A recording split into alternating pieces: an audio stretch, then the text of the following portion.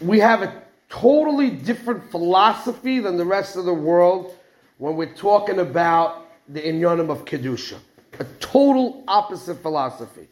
So let's say, for example, let's just take an example. Let's say in Geneva, you tell somebody you're not allowed to steal, so it fits with the way of the world also. The world also is careful with stealing. They also understand it's not right to steal. So our Torah fits with the Derech HaOlam. Maybe we have a little different dinim, maybe we're a little bit more strict about it, but at the end of the day, the concept is very accepted throughout the world. So it's easier for a person to relate to it, to understand it, to work on it, because it's an acceptable understanding that everybody in the world has. But when it comes to Arayot, we have such a different philosophy from the world.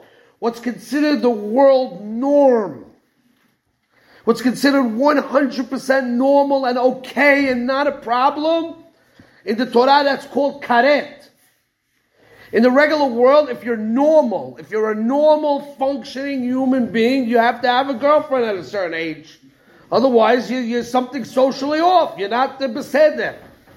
That's a normal thing of the world. That's normal. So, by us, we say, no, that's karet. That's like the worst thing in the world. In the world's way of looking at things, what is wrong with getting the pleasure?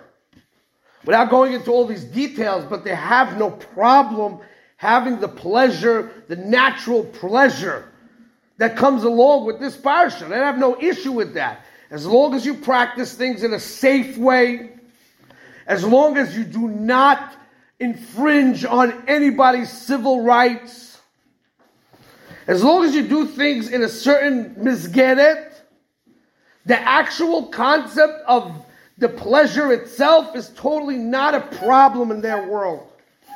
By us, what we would consider one of the greatest Averis, Shaykh and Metzias, for example, what's written about it, wow. In the secular world, it's really, they don't comprehend at all what should be the problem with that. To look at things that are forbidden for us to look at is considered the worst. By them, it's totally okay. The Gemara says, based on a pasuk,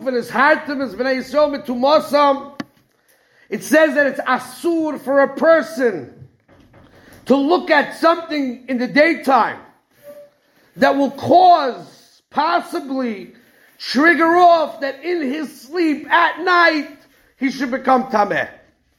Mikan Omer Pinchas ben Yoir, HaTorah mevili dezehirut.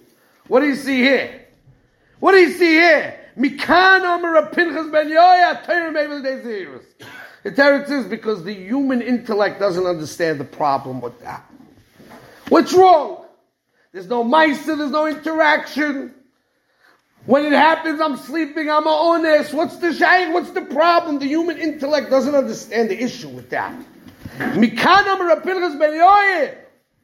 The Torah understands Tumah, understands how it affects the human being. You have to listen to the Torah. But it's totally, in the world, in the civilized Western culture, they don't see what's an issue with that. Why do we have such opposite philosophies when it comes to the two things? Polar opposites. By us, it's not just forbidden, it's karet. It's the worst. It's hereg val yavo. The worst of the worst. Stay away as far as you can. And in their world, totally fine, totally culturally accepted. Why is there such a polar opposite way of thinking? And the Torah says that's where Emunah comes in. The question is, what's the world all about? What's the purpose of creation? What's the purpose of a human being in this world? Why were you created and what is your function?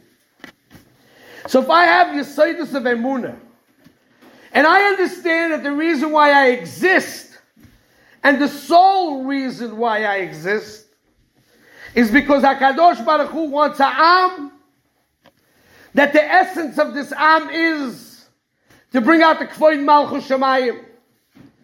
The human being is not here for his own pleasures and his own enjoyment and to enjoy life and to take it all in with some religious responsibilities.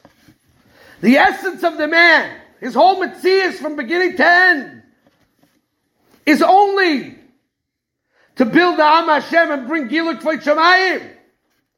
So the purpose of him having this taiva for Noshim is solely and completely to be Mekayim, the mitzvah, Pruvu, and mitzvahs oinen, to build a bayis, and to make shalom bayis, and to make a makom where you build a mishpacha. This is all godly stuff. This has nothing to do with you. The taiva is there. I'm not going to go into details. We don't have all Young Light here. And anyway, I don't like to go into detail. But the point is, it's not about you. It's about elevating you to a higher purpose. That's Kedusha. Kedusha says, you take your taivas achila, you take your taivas noshim, you take your passions, you take your yitzarim, and you elevate it to a higher purpose above your own selfish self. That's Kedusha. But what's mechayev me to do that? Emunah. If there's no emunah, then what's happens? Why yeah? What's wrong with indulging in steaks and French fries? And what's in the world? What's wrong with indulging in any pleasure that the world has to offer? What's the problem? Mabaya. But a Jewish person understands Kedusha means I wasn't given food here to indulge and to enjoy and to party. That's not why I was given that. I was given it for a higher purpose. I give you a marshal to understand how in Achila, let's say, for example. Kedusha applies to Achila too.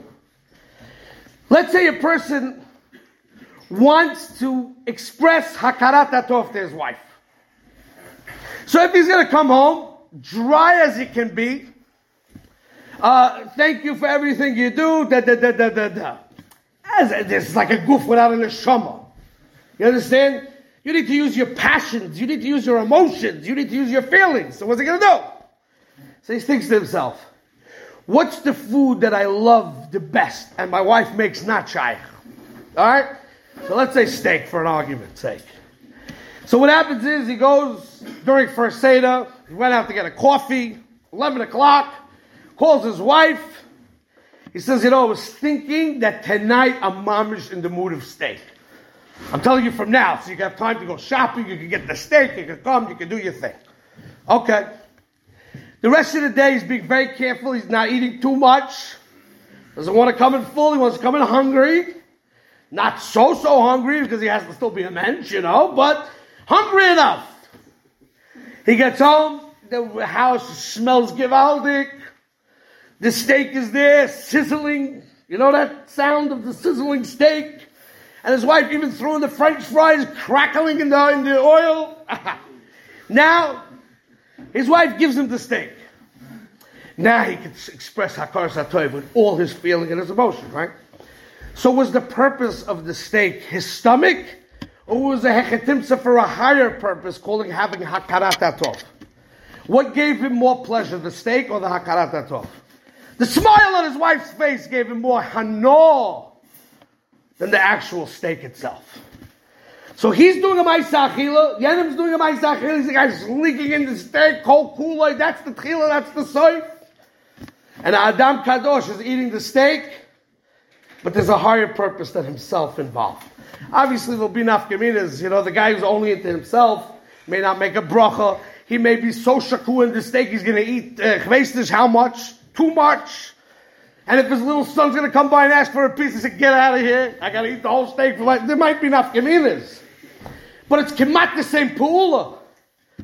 But it's using that emotion, that feeling. And that's what a beracha is. I want to thank Hashem. So I can get up like dry bones and thank Hashem. Or I can take a steak and thank Hashem. Because that will, develop that emotion and that feeling of Hakaras HaTov to the Eibishter. That's Kedusha. Kedusha is taking the regular stuff and elevating it to higher purposes above yourself. That's a basic premise of Kedusha. The Arayis world, when Ma'aseh Eretz Mitzrayim, Asher Yashavtim, the culture was Arayis because the culture was narcissistic culture. It's about me and my pleasures and enjoying this life to the max possible, that everything is here to serve my pleasure. So Arayis was not punk, they were into Arayis. It was part of their philosophy, Arayas. Paro was the biggest narcissist you ever saw in your life. The guy has tzarat, bring a couple of kids, just slice them up, throw their blood in the thing, and I can bathe in them. You're a human, I don't know who you are exactly. You're here to serve me. You're here to serve me. I'm here to have pleasure. Oh yeah, maybe God created the world. It's very nice of him, thank you very much. But he created the world and I should have pleasure from it and enjoy every minute of it. It's about me. And our philosophy and our emunah is no. Not that there's no pleasure. But the pleasure is only about giving. It's only about the higher purpose. That's where the whole thing is, in the higher purpose.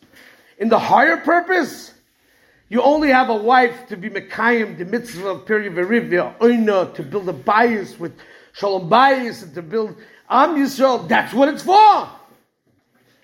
The higher purpose, not yourself. Anything else is just for me.